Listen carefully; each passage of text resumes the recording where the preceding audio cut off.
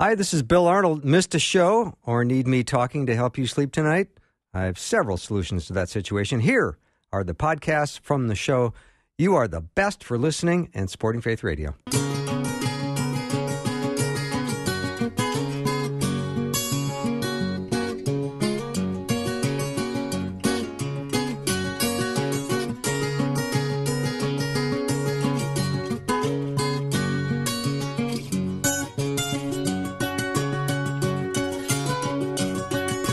And a warm welcome to Afternoons with me. I'm Bill Arnold. I am so glad to be here with you today.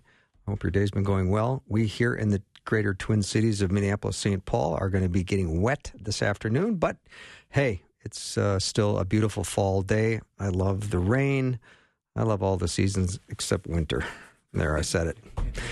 I'm looking forward to an hour with Dr. Glenn Pickering and his talk today. What we're going to discuss today is entitled Choosing Forgiveness. I wanted to have a pause there between those two words. Choosing forgiveness. And there are obstacles to forgiveness. We're going to talk about that today. And if you are having trouble forgiving somebody, maybe it's yourself. We're going to talk about ways to get around some of the thinking that you might be having. Some of it's going to be wrong, and we're going to try to make it right.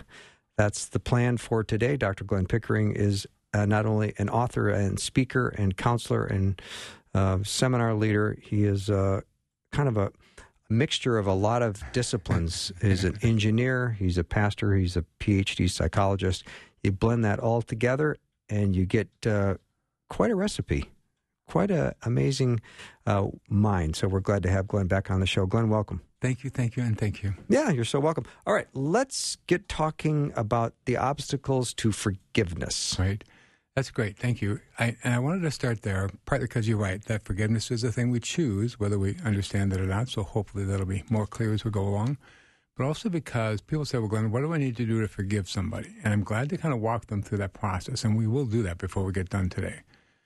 But first we have to ask, what's gotten in the way of doing that for you so far?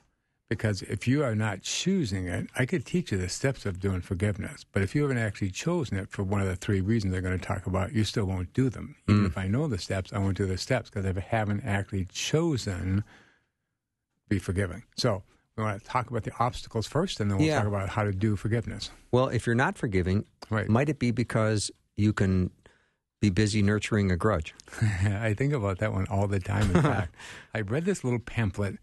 Gwen's mom was getting surgery for lung cancer the first time, and it was at Mayo. I was sitting in one of the little chapels there with these really, really hard wooden pews, and, you know, it was going to be a few hours, so there were some pamphlets there, and I started reading the first one. It was by this Catholic nun, and it said, forgiveness is a gift we give to ourselves. And honestly, I thought, what kind of crazy psychobabble is that? It just sounded crazy to me, to be honest, and I kind of put it down. But honestly, I had hours, hard pew seat, nothing to do. I thought, okay, I'm going to read it. Out of self-defense against boredom, mostly, really, to be totally honest.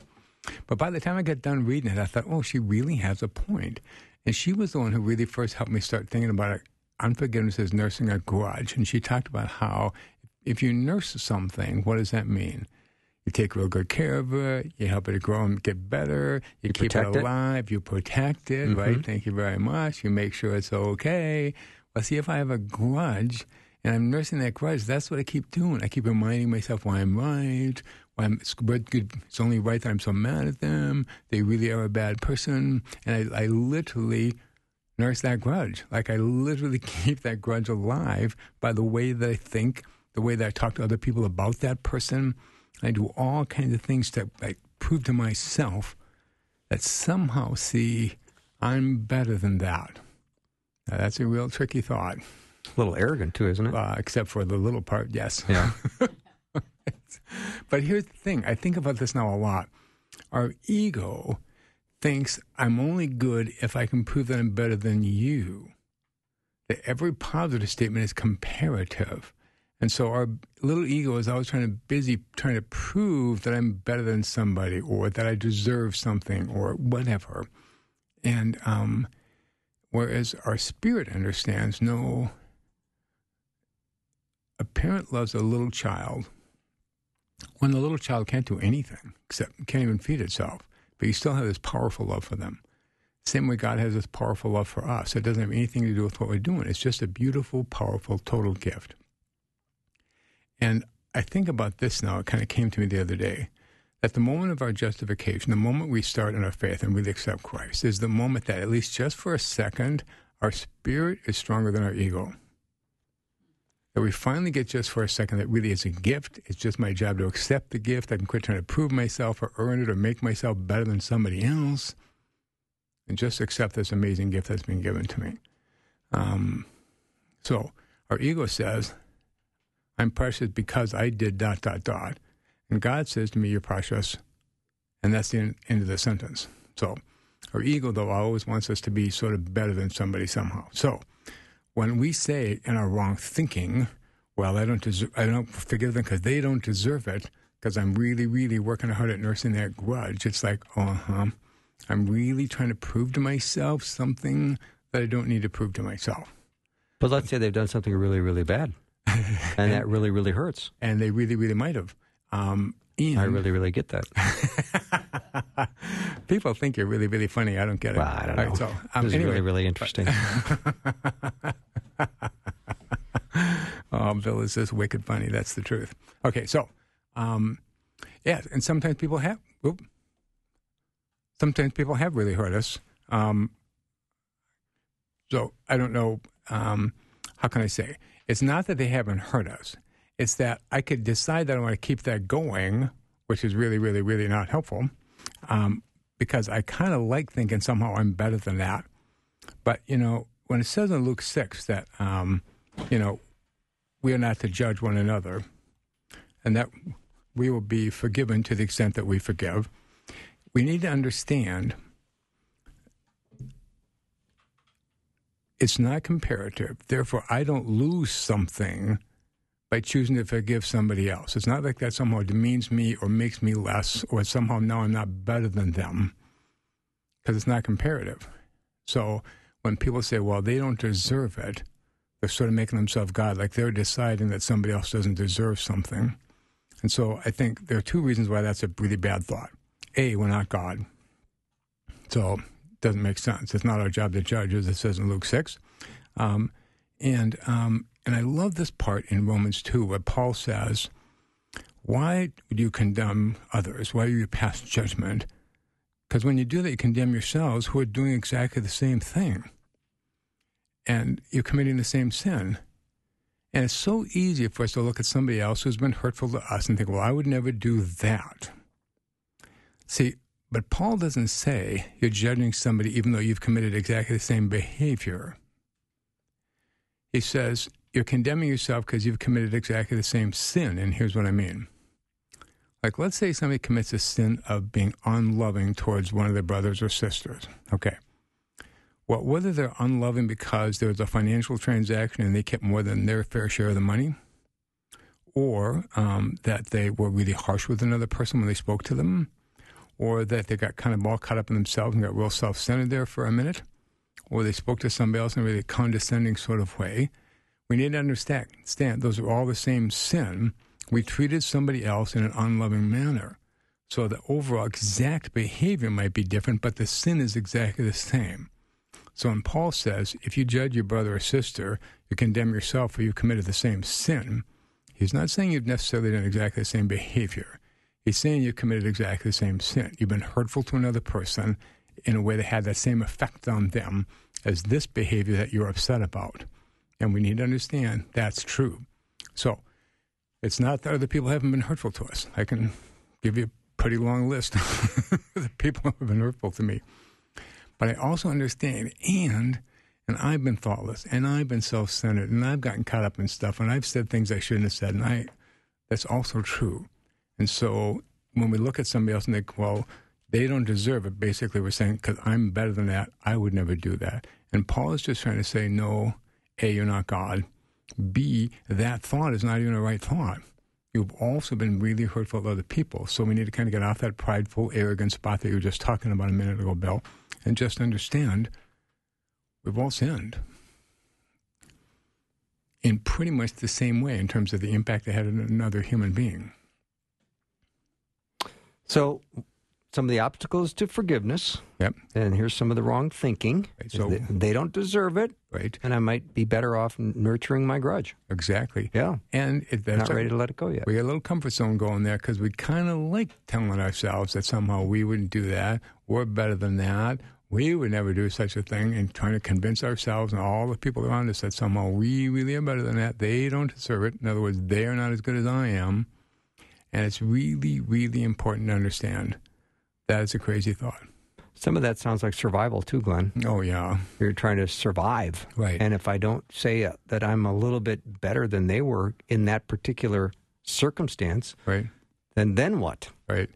Yep. And I think that then what is, how can I say? Well, sometimes people, when they say, well, somebody played tag with me and they attacked me, so I had to defend myself. And I think, no, you didn't. That's why Jesus talked about turning your left cheek and then your right cheek. It's like, hey, Glenn, I think you're really stupid. All right. I mean, I get I'm not. I don't even have to bother going there. There's no point to it.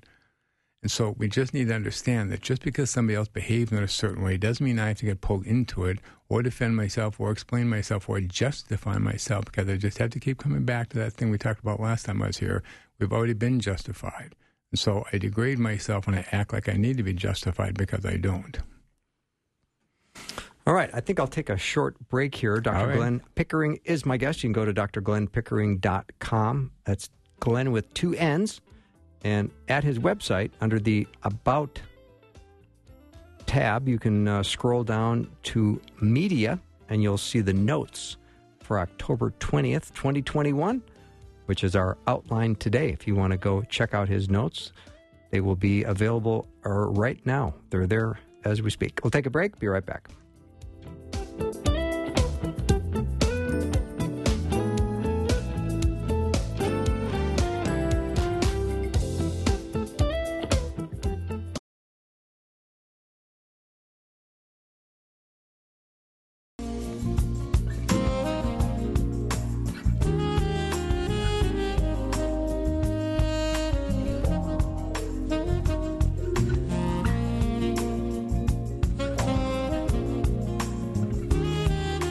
Seems like kind of soothing music that we are playing as we're talking about choosing forgiveness. I like it.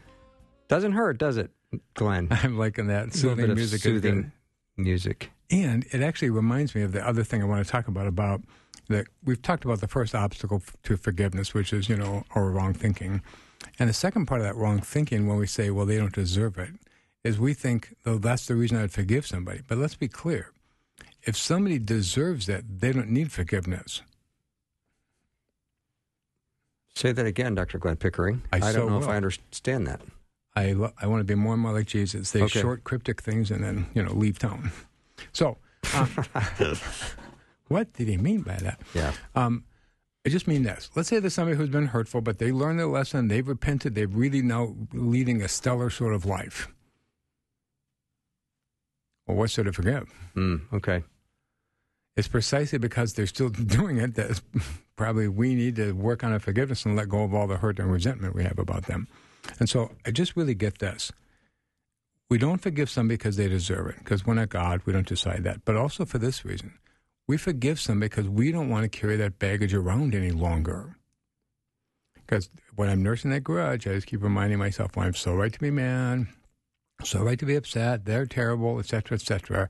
And I cause myself so much turmoil in that process. When Jesus comes back after his resurrection, he says to his disciples, my peace I give to you. And then right after that, he talks to them about forgiveness. And I think, right, see, we can't be at peace if we're holding on to a grudge. It's the opposite of being at peace. In fact, it will always keep us in a very different state of being agitated, turmoil, frustrated, a lot of adrenaline going through our system, certainly not at peace. Whereas if I really choose to forgive, to really, truly let that go, not because they deserve it, because they might or they might not, it's not up to me to decide that, but because I want to be at peace. And peace comes from my willingness to forgive others, as I would ask that they forgive me, just like Jesus says in our Lord's Prayer, which we'll talk about more in just a few minutes. But it's really important to understand. I can't be at peace. I can't accept the very fundamental gift Jesus tries to give his disciples. He comes back and says, my peace I give to you, we can't accept that gift if we're in a state of unforgiveness.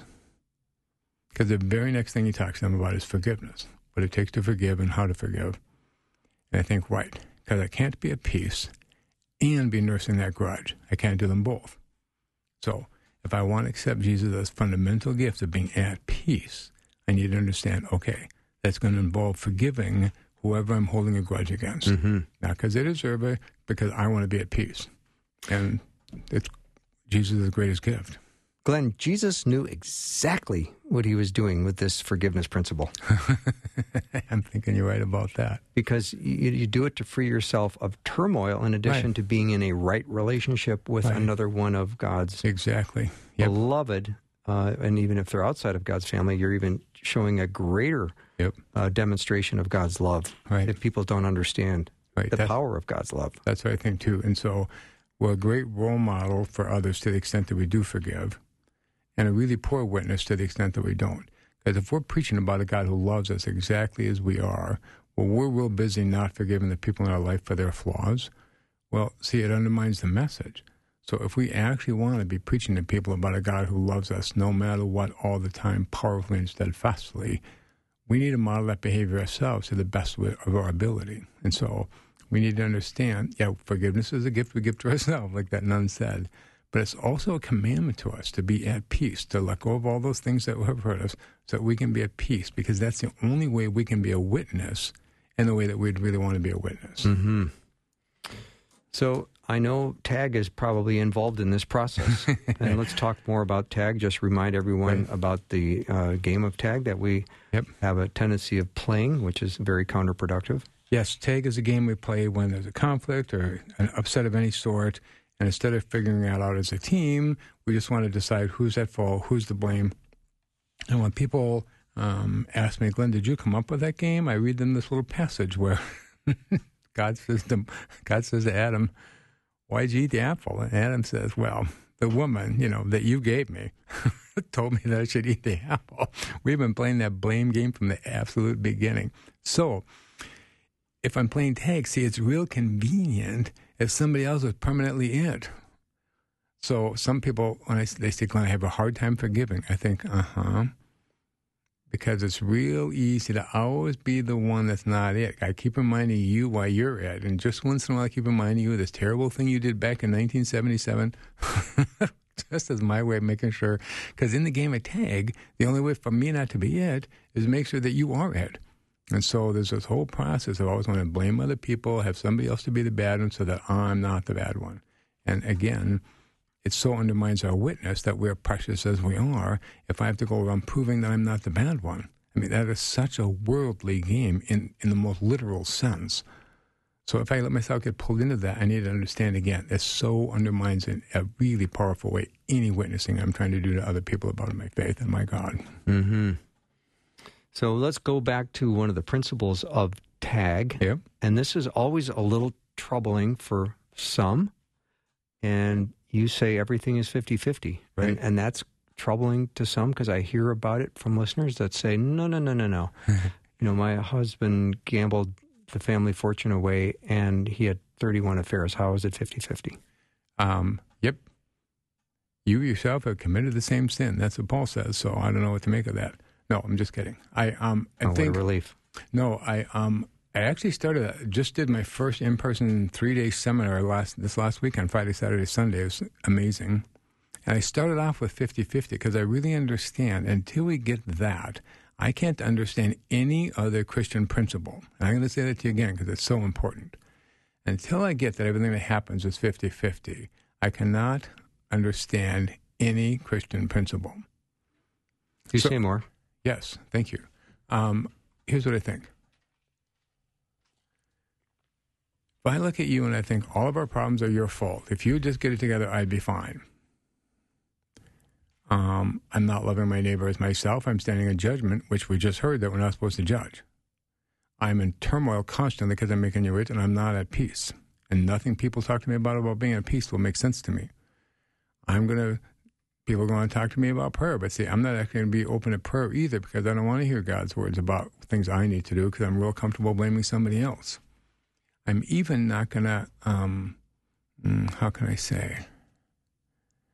When Jesus says in Luke 9, nobody who puts their hand on the plow and looks backwards is fit for the kingdom, I think, right, if I just keep thinking about all the terrible things that are happening to me back there, then the fact that God is inviting me forward into an amazing new life starting right now, it just gets blown off altogether. I don't even pay any attention, so I don't enter the kingdom. So literally every single thing I'm taught to do as a Christian goes out the window if I want to walk around thinking everything is somebody else's fault. Conversely, to the extent that I get, every pattern that happens in my relationship with Gwen or with my friends or with you guys, I was part of that transaction. And so if it didn't go right, the first thing we need to do, just like Jesus said, why do you see the speck in your brother's eye? You don't see the log in your own eye. The first thing I need to do is ask myself, what was my part of that?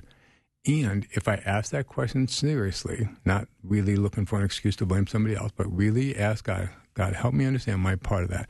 God will be very helpful, very quick to help me answer that question. What could I have done differently? So let's say somebody comes to my office and their partner's had 30 affairs. Okay. Now we can look at their partner and think, wow, that's a really bad human being. But if somebody says, Glenn, my partner's had 30 affairs, I'm thinking, okay. If I'm married to an alcoholic and they say, honey, I'm going to stop drinking on Tuesday, I say, okay, great. But they don't stop drinking on Tuesday. They keep drinking. A month later, they say to me, okay, honey, I'm going to stop drinking on Monday. Oh, great. But they don't. They keep drinking for another month. And then they say, see, at some point, yeah, they're a liar and that, not following up on their word. But at some point, how crazy am I to keep assuming that that's true given everything I've seen so far? Jesus would tell the truth. Like, this doesn't make sense. I can't keep doing this. If there's not a place for me here, I'm going to have to shake the dust off my feet and move on because this doesn't make sense to me. Mm-hmm. But they're in a permanent covenant relationship, and they're trying to do until death do us part. Right, and I believe that totally, which is why Jesus would say, right, which is why I have to stand up and say something. Because here's what I know. If I don't say anything because I'm being weak, then this will just keep happening to me. And I feel that God is always saying these two things to me. Glenn, I totally get how you got here. Total compassion, total understanding. But I do not want you to stay here.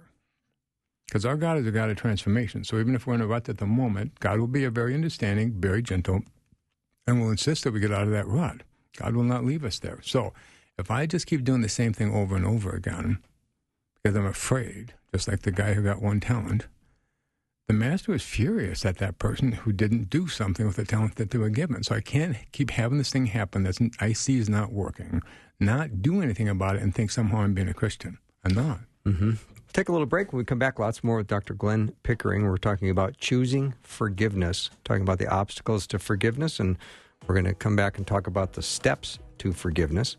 If you go to drglennpickering.com, you can not only learn more about Glenn and his books and his seminars and his counseling, but he's got his notes from today's talk already up available under the About tab. Just scroll down to Media, and there it is. He also has a lovely offer. If you'd like to have a free 20-minute consultation with him, no strings attached. All you do is fill out the form, and he will contact you, and you can get that taken care of. We'll take a short break and be right back with more.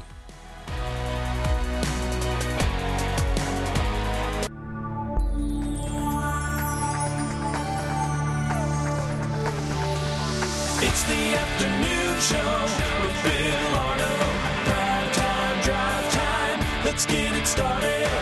Jump in your car. Yeah. What's for dinner? Hey. It's the afternoon show with Bill Arnold. All right, we're back with Dr. Glenn Pickering. We're talking about choosing forgiveness. And I would say, Rosie, we got in the weeds a little bit with Glenn during the break. We did. Yeah. We did. And I thought we both had some observations for him, which he had answers for. I know. That's so like him. He's really good at what he does. Yeah. So Shucks. what Okay. was your point? Because I'd like you to repeat that. Well, we had so many, but I think the point that often occurs to me with talking to girlfriends is that to end the behavior that it might be existing in the relationship, the real truth is that they would rather have it go on, because to end it means that they have to put down boundaries for themselves, and it's really an indication of a lack of self-love. Right. And so getting to that root first, sometimes I feel like you have to understand why you're existing in something that's so unhealthy, And it usually comes back to not necessarily a pretty root in our own accountability. Right. I was talking at the break about Malachi 3:3 when it talks about, the refiner's fire. And I was just saying this thing I think about a lot, about how if I take a lump of gold with some impurities in it and I put it through the refiner's fire, nothing happens to the gold. Just all the impurities get burned off. And when we become that new creation in Christ, the gold, we don't get rid of the gold. So when Jesus said you have to die to yourself, it's not about getting rid of the gold. It's about getting rid of everything that gets in the way of that. Any false self, anything, any false modesty, arrogance, anything that gets in the way of the absolute truth, it's got to go. And so that couple, one of them has 30 affairs, and he keeps promising to get better, and she keeps pretending to believe it. See, they're both committing the same sin. They're both acting like they believe that lie.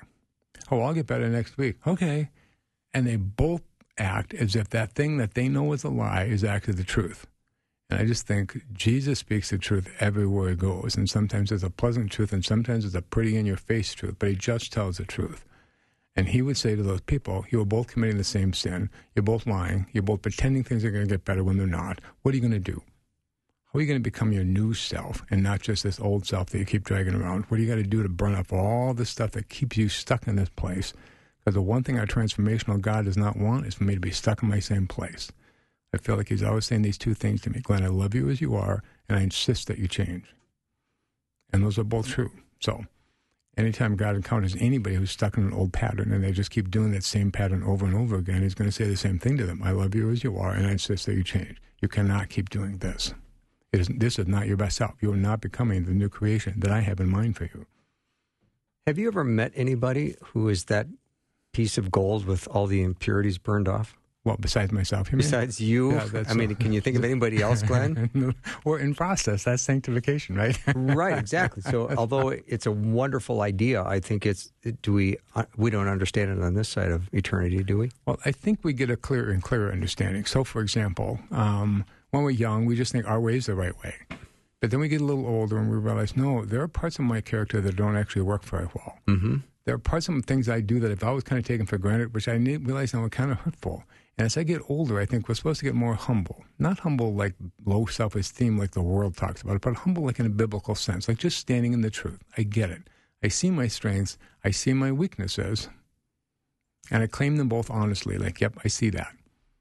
And I want to start working on those things that are not right in my life. So it's an ongoing process, and I don't know that we ever get it exactly right. Mm-hmm. But I do think part of what's supposed to happen as we get older and older and wiser is we get better and better at learning from our mistakes, figuring out a better way to do it next time.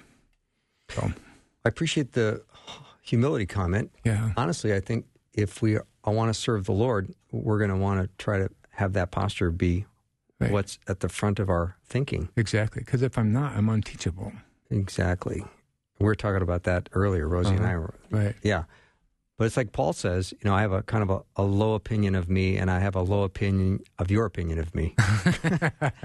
Because it doesn't matter right. what I think. Right. And it doesn't matter what you think about me. Right. I've got a mission. Right, exactly. That's what I think, too. And so we get all caught up in that false stuff instead of really focusing on what are my gifts? What is my call? How am I supposed to use those gifts to help other people? Is there anything in my life that's getting in the way of my doing that?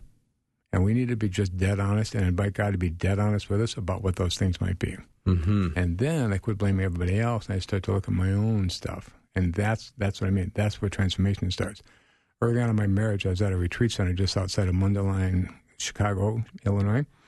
And it wasn't going very well with me and Gwen. And I was praying and praying and praying about how I could talk to Gwen about the things she did that were hurtful to me. And I didn't get an answer really at all. And finally I realized, I'm asking the wrong question. What are the things I need to do to be a better husband? And boy, did God have answers for that question.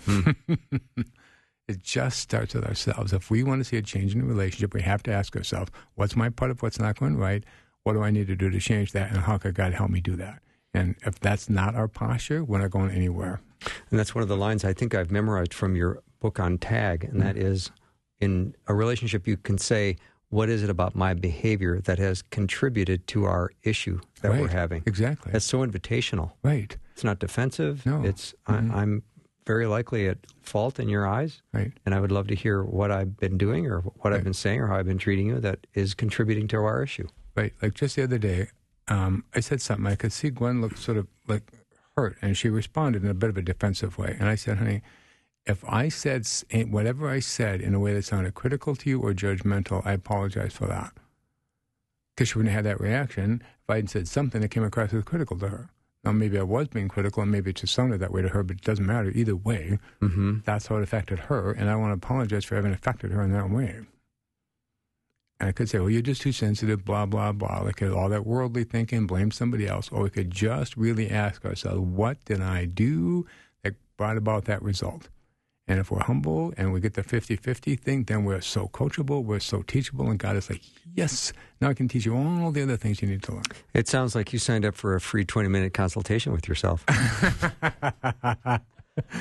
Yeah, I argue with myself, but the problem is I usually lose those arguments. I don't know how that happens. All right, so we're going to start with ourselves. Everything's 50-50. Yep. And then we're going to look at the log in our own eye. Right, which is why so often if we get in trouble, we want to blame the other person. But Jesus really says, why do you see this speck in their eye? First, see this log in your own eye. So if I'm in any kind of a troubled relationship with anybody, it's probably real easy for me to nurse a grudge, see everything they did wrong, and it might even be true. So it's not that I'm lying, it's that I'm not seeing the rest of that picture, the other half of that, and to ask myself, what was my part of that? And Jesus is so clear, unless I start from that end, there's no resolution.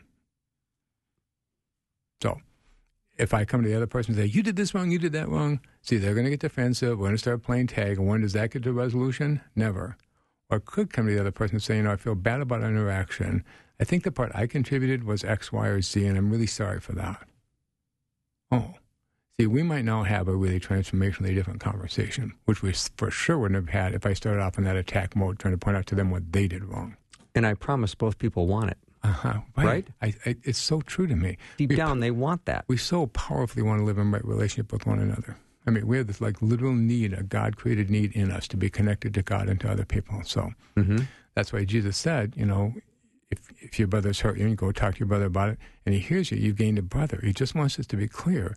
The goal of talking to each other about this is not to prove that I'm right and you're wrong or any of that craziness. It's to be back in a right relationship with that person. And if I really get that's the goal, that's why I take humility route. That's why I want to talk about myself first, because I'm just trying to really be clear in my mind. I'm doing this because I want my brother or sister back. And whatever I did that got in the way of that, I want to take full responsibility for that. All right, what about forgive us our trespasses as we forgive those who trespass against us? Right. That's part of why I think, we really have to start with ourselves, whether you read the part about the log in our own eye, or even when Jesus teaches the Lord's Prayer, he says, forgive us our trespasses as we forgive those who trespass against us. It really starts with us. First, we have to acknowledge ours. Leo Buscaglia used to say, I can't give away what I don't have. So until I've accepted my forgiveness, I can't forgive anybody else. And if I'm going to accept my forgiveness, that means first I have to understand my sin and be repentant, and then I receive the forgiveness for that. So if I'm pretending I didn't do anything wrong, I can never receive forgiveness, which means I don't have that gift to give. So I'm never going to forgive somebody else by having first acknowledged my own struggles. Never going to work. Glenn, before we move on, and we're doing great so far, let me just interject with a listener question. Great. I would like to discuss the forgive and forget saying. Great. Forgive means I'm done carrying that around. Now, it doesn't mean that's what it means to forget. Not forget means I don't forget that happened. So I don't want to dwell on it, and I don't want to nurse that grudge. But if that person says, okay, I'm really sorry for the affair, I'll never do that again, I'm taking steps, and then a week later they're back in the same place, I can forgive them, and I don't have to be all torn up inside and turmoil about it. But I also need to remember, hey, this is starting to look like a pattern to me. This doesn't look like something that just happened. This starts to look like a pattern. We need to take a really careful look at this, because if we don't break a pattern, it just keeps going. So I don't have to pretend it didn't happen. Letting go of it, being at peace, doesn't mean I suddenly lose my memory. I have those memories for a reason. Keep me out of trouble. But the forget part, might that be tied to I will not bring this up again? This is something in my past, and we can say, I won't bring it up. Right. If there's a one-time event, it was hurtful, we went through it, we forgave each other for each of us how we contributed to that, and we really feel like, yep, we got resolution in that, that's great, then that topic shouldn't come up again. Mm-hmm. All right, let's talk about the steps to forgiveness. I think this is an important piece of this discussion today. Right. Whenever I have people in a seminar or clients in my office and I can tell that forgiveness is an issue that needs to get talked about, I want to walk them through these 7 steps. And it's really important to understand, I'm not going to start by telling the person, oh, they've hurt me. Remember, because it always starts with myself. If there's a pattern that's been going on between me and Gwen, or me and anybody else, it doesn't matter, I'm going to start by asking them to forgive me for whatever my part of that was. If I can't start there, we don't have a place to start. We just really need to understand that humility, 50-50, log in your own eye. I have to start with acknowledging, hey, I was part of that, and I'm really sorry for my part. So if we can't start there, we're not going anywhere. So we just have to be really clear about that. So let's say, for example, well, I'm someone on the autism spectrum, and one of the things I see with those of us who are is we can be really abrupt in ways that can be hurtful to other people when we think we're just being factual or keeping it simple. And so 7 steps to forgiveness. Number 1 is I would come to my wife, Gwen, and say, Gwen, I ask you forgiveness for all those times I've been too abrupt. So number 1 is I ask you forgiveness for, and then I name that general category because I want her to understand that I understand this hasn't been a one-time event. This has been a pattern of mine that I find to kind of see clearly that God has kind of shown me. And say, oh, man, okay. And then my second sentence is going to be, for example, and then I'm going to give her a specific instance so she can tell that I actually get it. Because let's say sometimes she says, Glenn, you're just too sarcastic. And I say, come back to her and say, honey, I'm really asking your forgiveness for all those times I'm too sarcastic. She might think, Glenn knows what he's talking about, or she might think he's just mimicking the words I've said. He probably has no idea what that means. So she can't tell if it's sincere or not. So the second step is to say, for example, I really feel bad. I'd asked you forgiveness for that thing that happened yesterday. You came and asked me for my help, and I said, you just asked me, hey, Glenn, can you help me? I said, yep, like that. That's sort of an abrupt way that some, those of us in the spectrum can have if we're not careful. Instead of saying, honey, I'd be glad to help you. Give me 1 minute, and I'll be right there. That's what I actually thought. That's what I actually felt. That's what I should have said, because that's what was actually going through my head. And it would have been loving and gentle and caring. And instead I said, yep. Well, that just comes across hurtful. And so anyway, step number 1, honey, I'd ask you forgiveness for, and then I name the general category, those times when I'm too abrupt. Second, I really feel bad specifically, for example, about when I just said yep to you yesterday, because I get that that's an example of my being really abrupt. So now she thinks, oh, you actually do get what I meant. So now she's kind of listening. She wasn't until then. Third, I'm going to say, I believe my sin has hurt you in the following ways. And then I want to really put myself in her shoes and think, okay, how does this affect Gwen? And, you guys have heard me talk a lot about what I call think, feel, do, that our thinking drives our feelings and our feelings drive our behavior. So if I really want to think about, okay, how did my hurtful behavior affect Gwen? It's going to affect all those 3 levels. First, I said something that made her think about herself in a negative way. That's the thought, which creates a certain emotion in her, which then leads to a certain behavior. So I'm going to give it my best thought, and I'm going to say, okay, hon, I'm really sorry. I think my sin has hurt you in the following ways. I think it probably made you think that you're just a bother to me, which then makes you feel sort of diminished, unimportant, like, I don't even like having you around. And then I think how it affects your behaviors, and you kind of shut down or go away. Sometimes you lash out, nowhere near as often as you used to. Mostly you're just more likely to shut down. So I give it my best shot at that think, feel, do. And then I say, is that accurate? And it's so important for the person who's in Gwen's shoes at that point to tell the truth. Because remember, I want to really understand how my behavior impacted you, so I'm actually apologizing for the right thing. And you can tell that I get it. So she's going to say, well, actually, you're right. It did make me think I was a bother. The feeling maybe diminished some, but partly it just made me feel sort of hopeless, like we'll never get this thing right.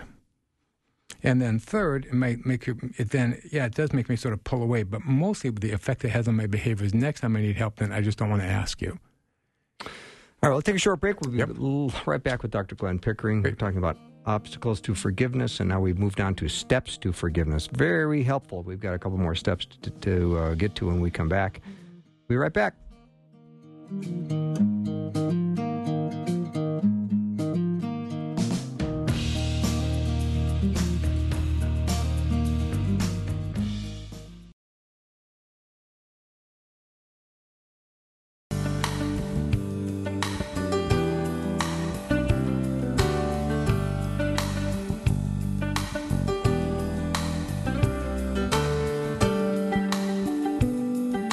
I'm back with Dr. Glenn Pickering, and we're talking about steps to forgiveness. But boy, during the breaks, things are flying around here, all kinds of stuff. So before we get to some of the final steps to forgiveness, Glenn, let's talk about what came up during the break, and that is sometimes people apologize. They don't apologize for their behavior. They apologize for the impact their behavior had on somebody. Yes, if we do forgiveness correctly. If we don't, Gwen says, "Oh, honey, that hurt my feelings. You're so abrupt." "Oh, I'm sorry, I was too abrupt."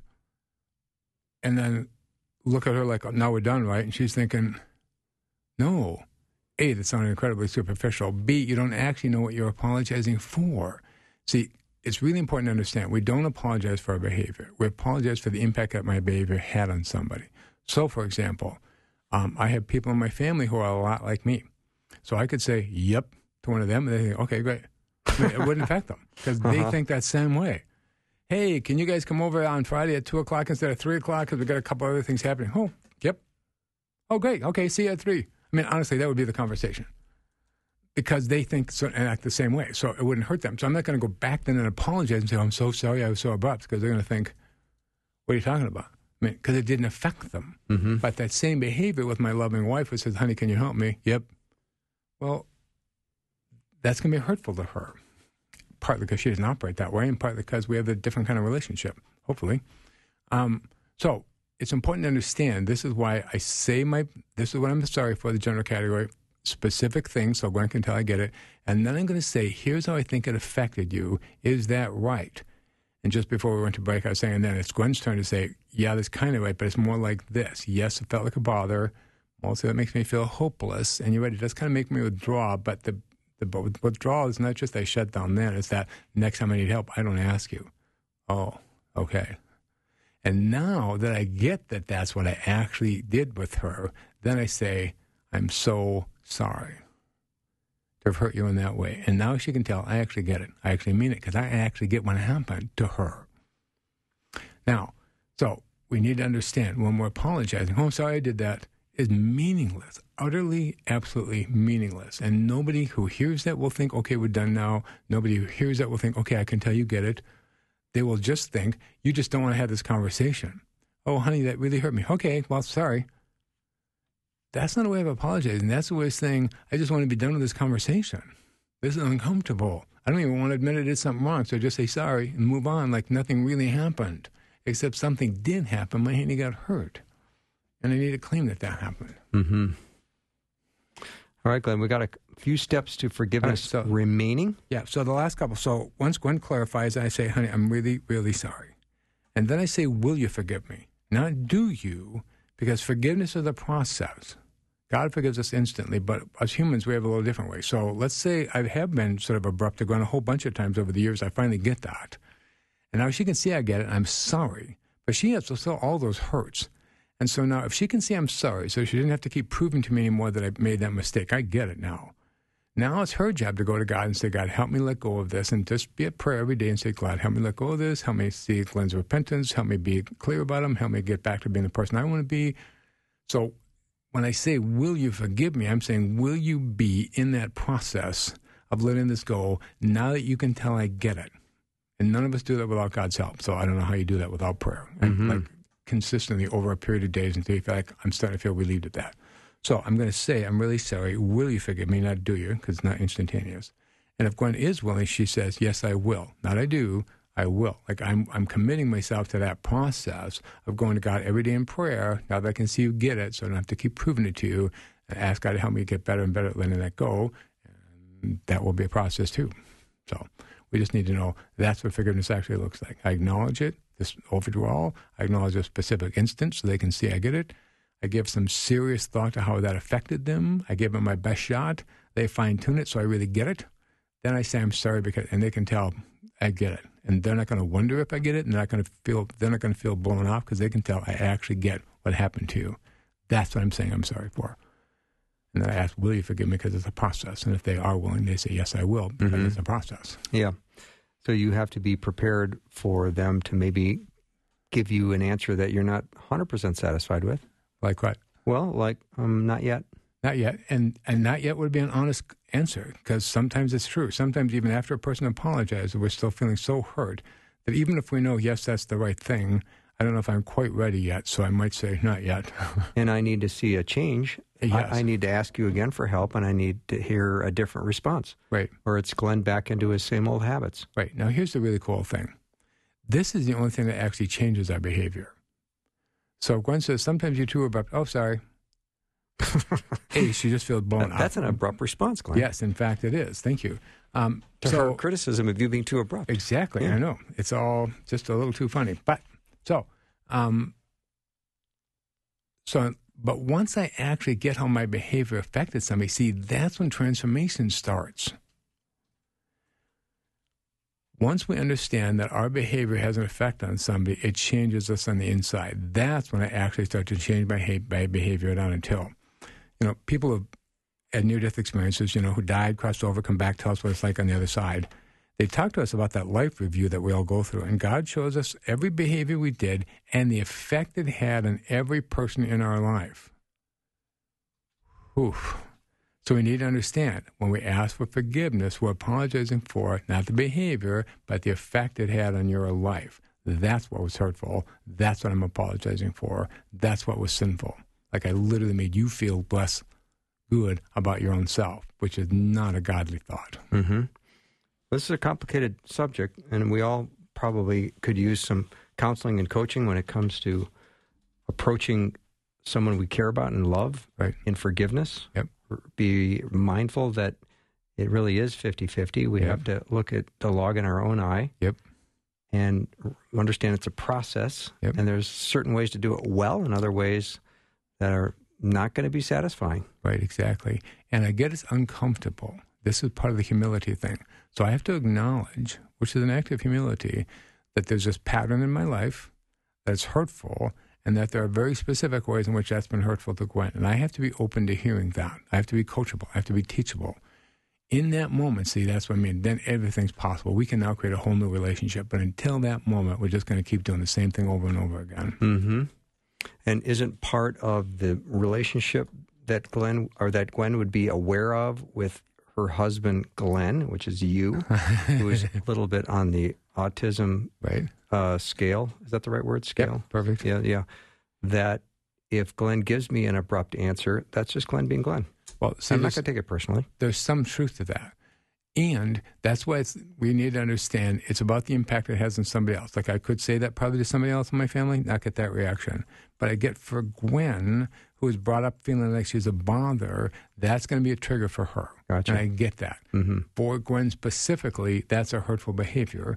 And I want to be mindful when I'm around Gwen to stop, make sure I say what I really want to say. It's a perfect example, actually, of being a second responder, not just going with my knee-jerk response. Give myself just that 2 seconds to make sure I'm responding in the way that I actually want to respond. I mean, if you gave her an abrupt answer and you heard yourself give her an abrupt answer, you can literally catch yourself on the spot and say, honey, what I really mean, of course, is, exactly and then it's a little playful. It's not so serious, right? Exactly. Yeah, we do do-overs all the time at my house. Makes sense. I know. Oh, honey, I just heard that in the back of my head. Let me do that again. Yeah, and I think that's encouraging for people to say absolutely. You don't have to be so stuck in a serious moment. Right. Yes, it brings a little humor to it, makes it a little lighter, helps take some of this. We tend to get a little too serious when people start working on relationships, and I think it's important to remember it's supposed to be fun. Right. Glenn, thank you so much. This has been a very helpful discussion on choosing forgiveness, and if you go to drglennpickering.com. His notes from today are available there under the About tab. You just scroll down to Media, and you can download it right from today's date, which is October 20th. And it's all laid out very nicely for you, and you can refer to these notes and think about what we talked about today and put it into practice. Glenn, thanks. Oh, you are so welcome. Thanks for having me. It's always fun to be here. Yep. We'll take a short break. We'll be back with Dr. Peter Kapsner and I talking Thanks about for listening. Old Testament. Programming like this is made available through your support. Information available at myfaithradio.com.